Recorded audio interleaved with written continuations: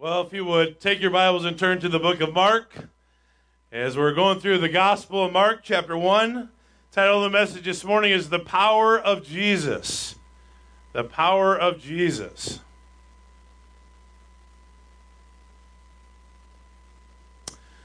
The Gospel of Mark, the Power of Jesus. Last week we observed Jesus as he called the first of several disciples to ministry. And we learned four principles, really. In the big picture, we learned four principles from what we observed. Number one, God calls people who are busy versus people who are lazy. And you'll notice as he walked along the Sea of Galilee, he saw men who were busy serving, busy about their business. They were not idle men who were sitting back doing nothing. God really does often call people who are busy and faithful. And number two, God calls people to follow him to fish for people versus living for the world. There are a lot of things that can call for our attention, but oftentimes it calls into question our priorities, our desires, our focus. And so often, if we're not careful, we can be so consumed with what is temporary versus what is eternal. And you've heard me say numerous times over the last several years that there are only two things that span the test of time, and it's the Word of God and the souls of men. Anything else will be lost by fire, God's Word tells us. So he calls people who will follow him to fish for people versus living for the things of this world. Number three, God calls people with a sense of urgency to follow with commitment. We talked about that idea of urgency. He really spoke with the idea that we have to be about the business that God has called us to. And then number four, as he calls us with urgency, he calls people to respond with urgency and obedience. And I hope that we've been able to see some of these things working in our lives this week. But as we continue in our study of Mark chapter 1, we see more of the power of Jesus as we observe him. First, we see his power to speak with incredible authority. And secondly, we see his power as he drives out the unclean spirit from a man. And I think we're going to see that this is more than just a story. We're going to learn some really key things about the life of Jesus here. And I think it will do well to apply them to our hearts and our lives as we see some factors that we notice about driving out the unclean spirit. So before we get started, let's just look to the Lord in prayer. Dear Heavenly Father, God, we thank you once again for the opportunity to look at your word.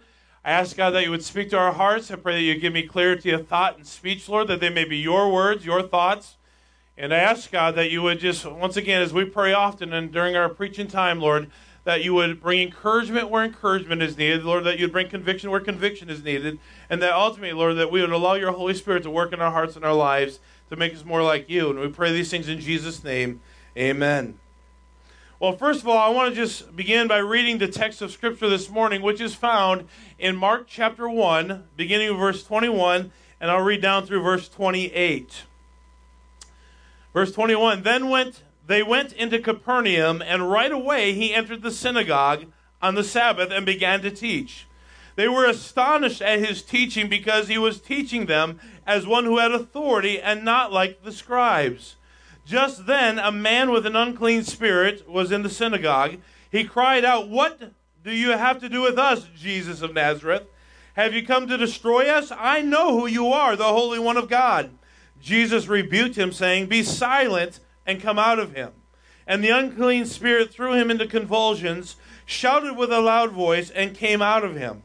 Verse 27, they were all amazed, and so they began to ask each other, "What is this? A new teaching with authority?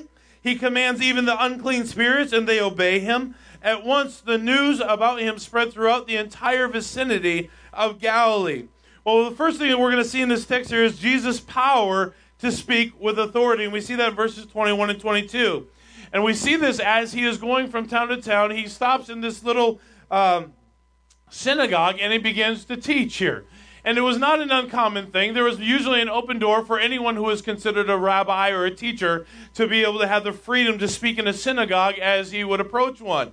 And remember, there were many synagogues and so forth along the way. It is often said that anywhere there were at least 10 men, and men were considered at the age of 12 and above, anywhere there were a group or assembly of at least 10 males, 12 and above, they would often form a synagogue. And so oftentimes other teachers passing by would be welcome to speak and so forth inside the synagogue. But something was different with Jesus. as he had the opportunity to share her, Jesus astonished the listeners in the synagogues with his teaching. Well, why? Well, Jesus taught as one having authority.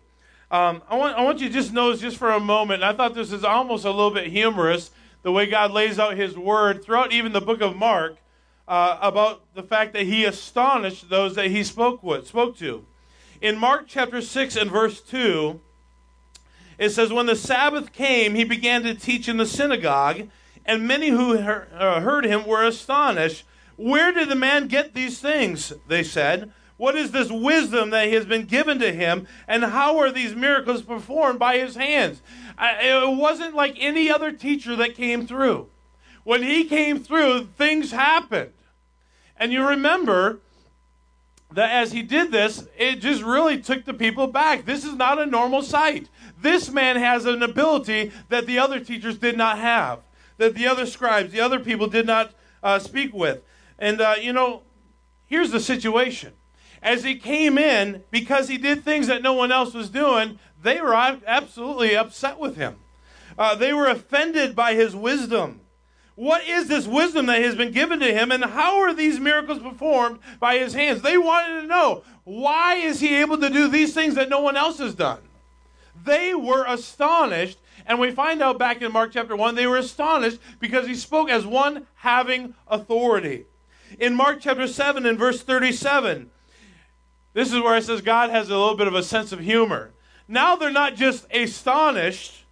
In Mark 7:37 it says they were extremely astonished and said, he has done everything well. He even makes the deaf hear and the mute speak. Can you imagine that? I mean, as this teacher comes to town, I think the word got out ahead of him. This man is different than anyone else who's come this way. This man, when he speaks, things happen. And not only were they astonished now, this time they're extremely astonished. And what happens when everyone begins to sense that this man is different, all of a sudden not only are they offended, but now there's pride. There's pride. How come he can do things that we can't do? And there's pride. And then if you would, take your Bibles just for a moment and turn over to Mark chapter 10. I want to read verses 23 through 27. Mark chapter 10, verse 23 through 27. Jesus looked around and said to his disciples, how hard is it for those who have wealth to enter the kingdom of God? The disciples were astonished at his words. I mean, once again, as Jesus comes and opens his mouth and begins to teach, he's not only got a different message, he has an authoritative message, and he has actions that follow his words. I mean, where does he get off doing this? The disciples were astonished at his words. Again, Jesus said to them, children, how hard is it to enter the kingdom of God? It is easier for a camel to go through the eye of the needle than for a rich person to enter the kingdom of God. And once again, even a little bit more humor from God's perspective, they were even more astonished. So they're astonished, they're extremely astonished, and now they're more astonished. These things that he's doing is just uncommon. It says, then who can be saved? And then looking at them, Jesus said, with man it is impossible, but not with God, because all things are possible with God. They were astonished because he spoke with authority. He acted with authority. And it says, unlike the scribes. In Mark chapter 11 and verse 18, it says, the chief priests and the scribes heard it and started looking for a way to what? Kill him. For they were afraid of him because the whole crowd was astonished by his teaching. So there's offended. They are offended by what he is doing, by what he is saying, by the results of what is happening through his ministry. There is pride and jealousy. And they're looking for a way to kill him. Why? Because he's getting more attention than they are. I mean, everybody knows that the scribes and the Pharisees were to be the ones that everyone would look at and command all the attention and so forth. But if we look back in our text there in Mark chapter 1, he says, he spoke not as the scribes. He did not teach like the scribes. And if you'll recall back in chapter 1, verse 14, Jesus proclaimed the good news of God. That was not the message of the scribes. So one has to wonder, how did the scribes teach? If Jesus taught with authority, not like the scribes, what was the way that the scribes taught? What was the message that they were bringing? I mean, we kind of all in the back of our minds, we kind of think, well, the scribes, the rabbis, they were basically the religious of the day, right? I mean, everyone just expects that the religious people, they're going to present truth, right? Not always the case. And we have to make sure that when we are sitting under the teaching of the Word of God, that we be like the Bereans who said that they search the Scriptures daily to see if what is said is so. So we have to make sure that what is said is truth. That was not the situation with the scribes. Following the nation's return from Babylon, the scribes were considered the intellectually elite of the nation, if you will, and therefore more important than the average person. They were the formally trained legal experts of the law. Say that 3 times. The legally trained, formally trained legal experts of the law, or the Torah, as you may have heard before. They had been appointed the task of protecting, if you will, the integrity of the Scriptures. They would count every letter on every page to ensure that there were no errors in the copying process. Sounds like they were really, really concerned about the word getting out correctly. But you know what we find in life is things are not always as they appear. So they had also appointed themselves as the keepers of the oral law. And let me just say this. Their emphasis was on the oral law, more so than on the written law. You may remember that Moses was given the written law, or the Old Testament, as well as the oral law. The oral law was is what the rabbis sought to preserve. And this is how they did it, through their teaching and tradition. Through their own teaching and traditions. Their own teachings, not scriptural teachings. The problem was this. The oral law kind of took on a life all its own because it was always growing and expanding in several ways. Now, wait a minute. God gave us His Word, and if it's growing and expanding, something's wrong. He gave us a book, and it shouldn't be growing. There are no extra books. It's not the Bible plus whatever book we happen to want to read. It's the Bible. Amen? We need to be careful. So the problem was this. The oral law kind of took on a life of its own because it was always growing and expanding through their traditions and their own teachings.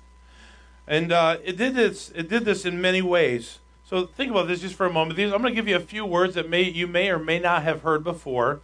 Several Hebrew words. And let me tell you what they mean. It grew and expanded in these several ways. First of all, through the Halakha. The Halakha was a record of rabbinical decisions and questions of ritual. So in the Halakha, they would write down their traditions. They would write down their rituals, their practices, from generation to generation, from person to person. And because one person might do it a little bit different than this person, and this person might add a little bit of this and that to it, it was growing and expanding. Then you have the Mishnah. The Mishnah was a legal result or a record of the decisions made in the Halakha. So if something was changed in the Halakha, then the Mishnah would record it, and whatever it was recorded would become the legal book that they would refer to. Well, if it's a legal book and it's constantly changing, once again, why is it changing? Because it's based on man's opinions, traditions, teachings, so forth. And then there's the Gemara. The Gemara was a collection of Hebrew sacred legends. They were stories that were told. I don't know about you, but stories kind of take on a life of their own at times. You know, the big fish that got away? Somewhere in there. Stories kind of have a life of their own. And these legends would be recorded, and they would grow, and they would expand. And then there's the Midrashim. These were the commentaries of the Old Testament that were passed down. Then there was the Haggadah. And the Haggadah explained the reasonings behind these traditional teachings. So we're not only just going to give you the teaching, we want you to understand why we come to this conclusion and why we added this and why it morphed into this. Can you see how these collection of Hebrew books just began to grow and expand? But it gets better. Then there's the Kabbalah. The Kabbalah was the mystical offshoot of all the above, in a highly allegorical and imaginative speculations of magical nature.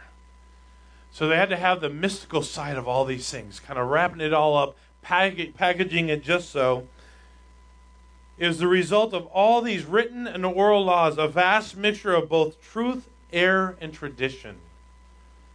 Preserved solely, now get this, preserved solely in the minds of the scribes and rabbis. Why? Because for centuries it was forbidden to be written down. When the Kabbalah was all added up with all the other things, you could have this Halakha, and you could have the Mishnah, and you could have the Gemara, and you could have the Midrashim, and all these little books. But for centuries, there was nothing to put them all together until the Kabbalah came along. Then there's the Talmud. That's probably a phrase or a word that you've heard before. The Talmud was the Kabbalah transformed or morphed into the Talmud, which sadly, unfortunately, all but replaced the scriptures for the Jewish folks. And the scribes and the forerunners of the rabbis mastered the Torah, and they loved their traditions. So, think about this just for a moment. So here comes Jesus. He comes in and begins to teach with authority. And when he teaches, when he opens his mouth, things begin to happen. Why? Because he is proclaiming the good news of God. God's word tells us back in chapter 1, verse 14.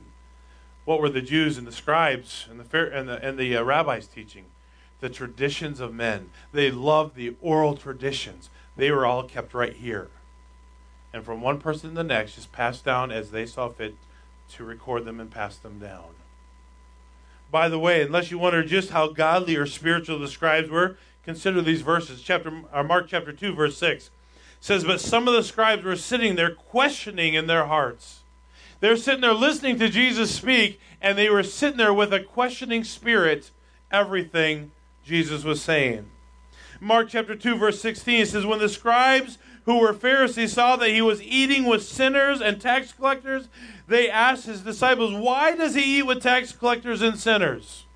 In Mark chapter 11, verses 27 and 28, says, "They came again to Jerusalem, and as he was walking in the temple, the chief priests, the scribes, and the elders came and asked him, 'By what authority are you doing these things? Who gave you this authority to do these things?'"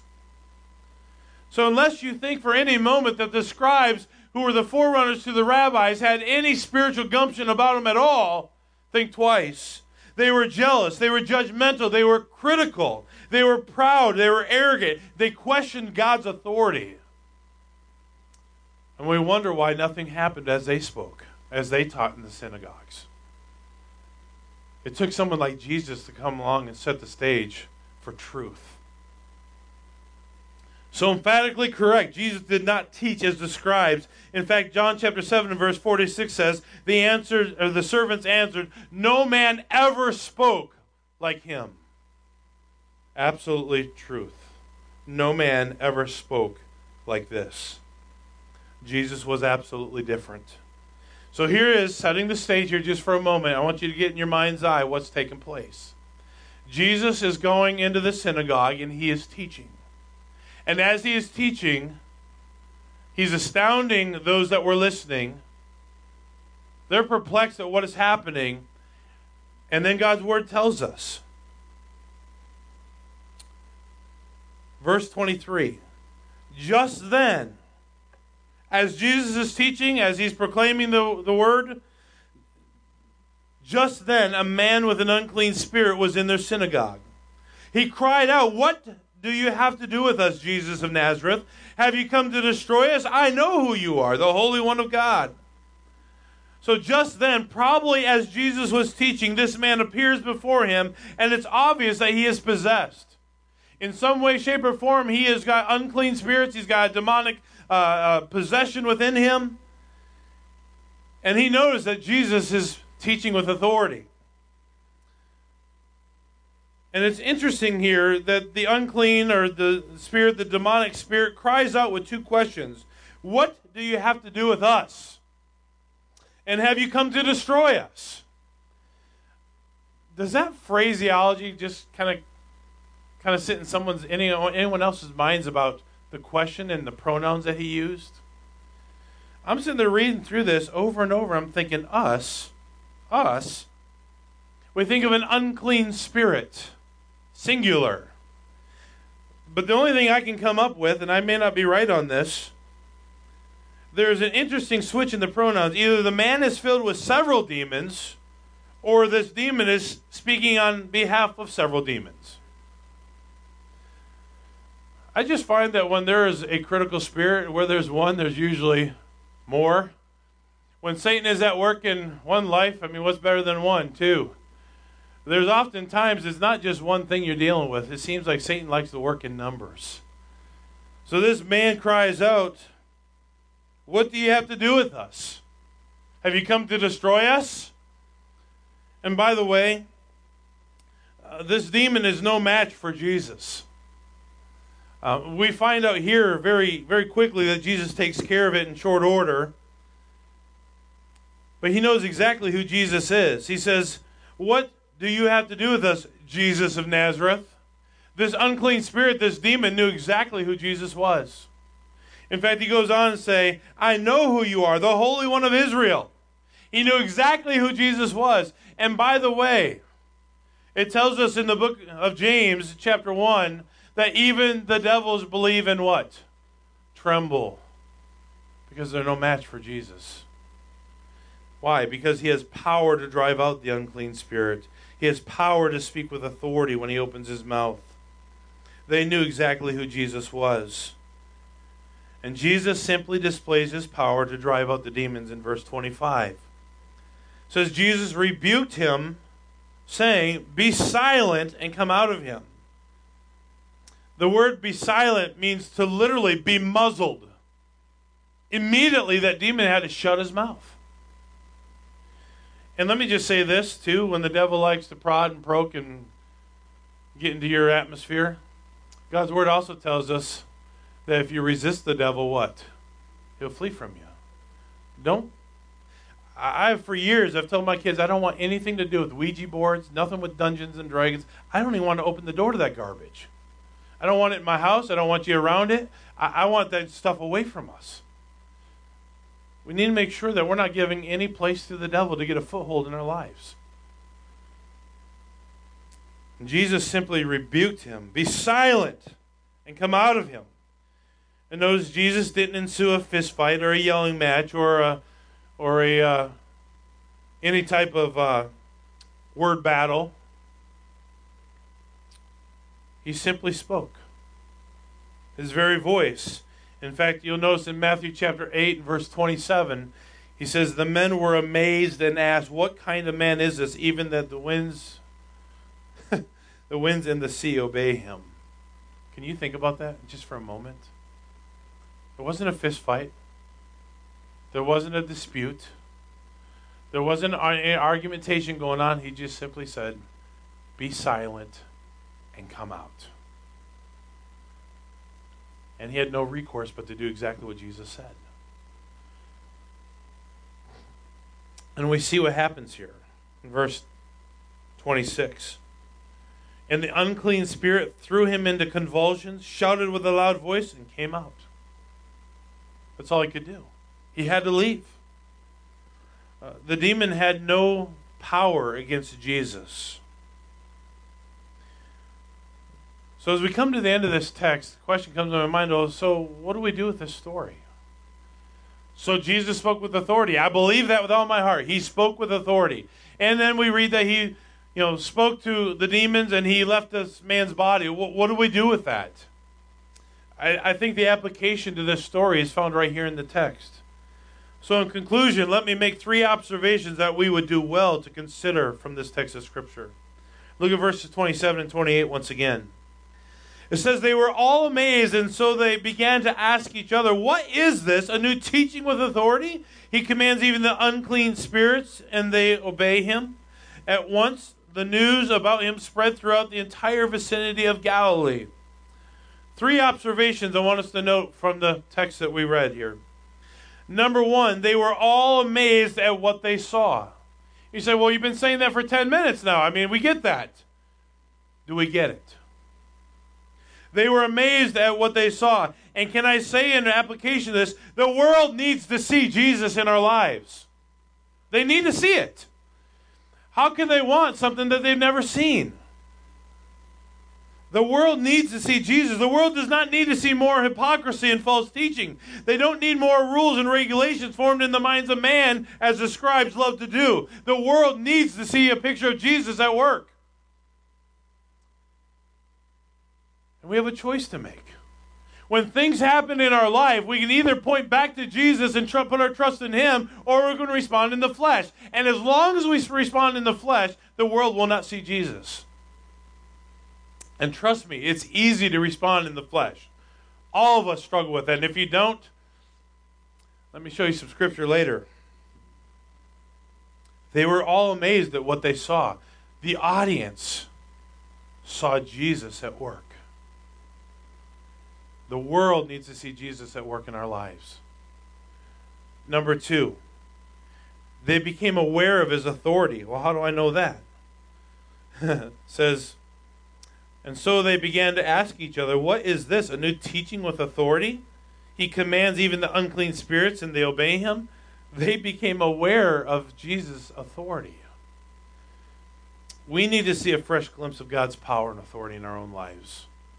And let me just say this. Too many of us, and I say us, too many of us are resistant to authority in our lives. You know, this is something that starts when we're real young. Who of us loves authority? I mean, do we just love it when our parents are little and they say no? I mean, yeah, pick me. Tell me no some more. It goes against our very nature, our very flesh, doesn't it? And when the boss says, "I want you to do this," and you think you should do that, we despise authority in our lives. We don't like it. We resist it. Who of us likes someone else telling us what to do and how to do it? They instantly became aware of his authority. When is the last time we've experienced the presence of God in our personal lives, answered prayer, or closeness to God upon reading his word, and in response humbled ourselves to his authority in our lives? You see, most of us make decisions every day on what is personally profitable for ourselves, rather than submitting to God's authority. They were instantly aware of his authority. When's the last time we said, "God, I'm sorry. I've been living my life for myself, and I'm willing to submit to your authority and leading in my life"? We might not buy the things we buy. We might not go to the places we go. We might not watch the things that we watch. We might not listen to the things that we listen to. We might not read the things that we're reading, if we would but submit to the authority of the Word of God. They became aware of his authority. And number 3, they were not only amazed at what they saw, they were not only became aware of his authority, but number 3, they proclaimed what they witnessed. How do I know that? Well, verse 28 says, "At once the news about him spread throughout the entire vicinity of Galilee." They proclaimed what they saw. Isn't that like us to proclaim the things that we witness?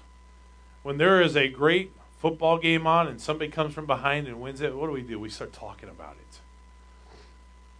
When our guy wins NASCAR, we start talking about it. When there is a political victory in our minds, we start talking about it. Do we talk about what Jesus has done in our lives? Let's be honest. Let's be real honest here. Do we talk about it? How can the world make a claim or a response to something that they have not heard? We need to open our mouths. But we can only open our mouths as we see a picture of God's working in our lives. Right? Can't have one without the other. You've heard me say this many times. You can't give away what you don't got. If I were a multi-billionaire, I could give you all kinds of money. But since I'm not, just make that clear. But since I'm not, I can't give you what I don't have, right? The same thing works in our spiritual lives as well. You can't give what you don't have. They proclaim what they witness. If we truly experience God's working in our lives, I don't think we could but proclaim what we have witnessed. Don't raise your hand, but has Jesus made a difference in your life? If he has, who knows about it? Who knows about it? Are we taking the opportunities that God gives us? And let me just say this, God does give us opportunities. I just find in my own life, and I can only speak for myself, is I'm just too busy doing my own thing most of the time to pay attention to it. Maybe you feel the same way. We have to-do lists, and we have agendas, and we have projects, and we have all these things that we're working on. And then we'll get a phone call, and it's like, I ain't got time to deal with that right now. Get an email, I don't want to deal with that. Let someone else take care of that. Who of us isn't busy? I think the opportunities are there. But we're just too busy, inwardly focused, to concentrate on them. I think the application to what we're reading, the fact that Jesus speaks with authority, the fact that he has power to drive out the unclean spirits, the application of this is very simple. They were amazed. And because they were amazed, they became aware of his authority. And as they became aware of his authority and witnessed what they saw, they couldn't help but open their mouth about it. I think there's 3 things right there that all of us can apply to our hearts and our lives this week. All of us are going to wake up, Lord willing, tomorrow morning, get dressed, and go about our day. And we can either live it in the flesh or filled with the Spirit. Living in the flesh, we're going to be worried about the temporary earthly things around us. Living in the Spirit, we're going to be worried about or concentrating on the eternal things. And it's so easy to be focused on one and not the other. Anybody agree? It's easy to be temporarily focused on earth. So let's challenge this week. Be amazed. Come again, once again, to the sense of awe and wonder of who God is and what he's capable of doing. You see, I could ask this question. Is there anything God can't do? And we'd all emphatically say what? No. God can do anything. But do we expect him to? I think we need to once again come into the realm of his presence and be amazed at what he's done. Because the world needs to see Jesus. We need to be once again aware of his authority and surrender to it, submit to it daily. And then number 3, proclaim what we have witnessed as far as what he's done in our own lives and the lives of those around us. Let's pray. Dear Heavenly Father, Lord, we thank you so much for the opportunity to look at your word, to apply it to our hearts and our lives. And Lord, I pray that you'd help every one of us to make sure that we are concerned with truth, that we would stand for truth. God, I pray that you'd help every one of us to once again, afresh and anew, to be amazed at who you are. To not be distracted by the things of this world. Your word reminds us in 1 John 2, 15 through 17, that all that is in this world, the lust of flesh, the lust of the eyes, the pride of life, is not of the Father, but is of this world. And you said these things will pass away. So, Lord, I pray that you'd help us once again to get a sense of awe and wonder and be amazed at who you are. Lord, that we would once again be aware of your authority in our lives as your children. Your word reminds us that we were bought with the precious blood of Jesus Christ. So, Lord, help us to realize that we don't belong to ourselves. We belong to you as your children. And number 3, that we might proclaim what we have witnessed as far as you're working in our own lives and what we see you at work doing in the lives of those around us. That the world may see a picture of you, Lord.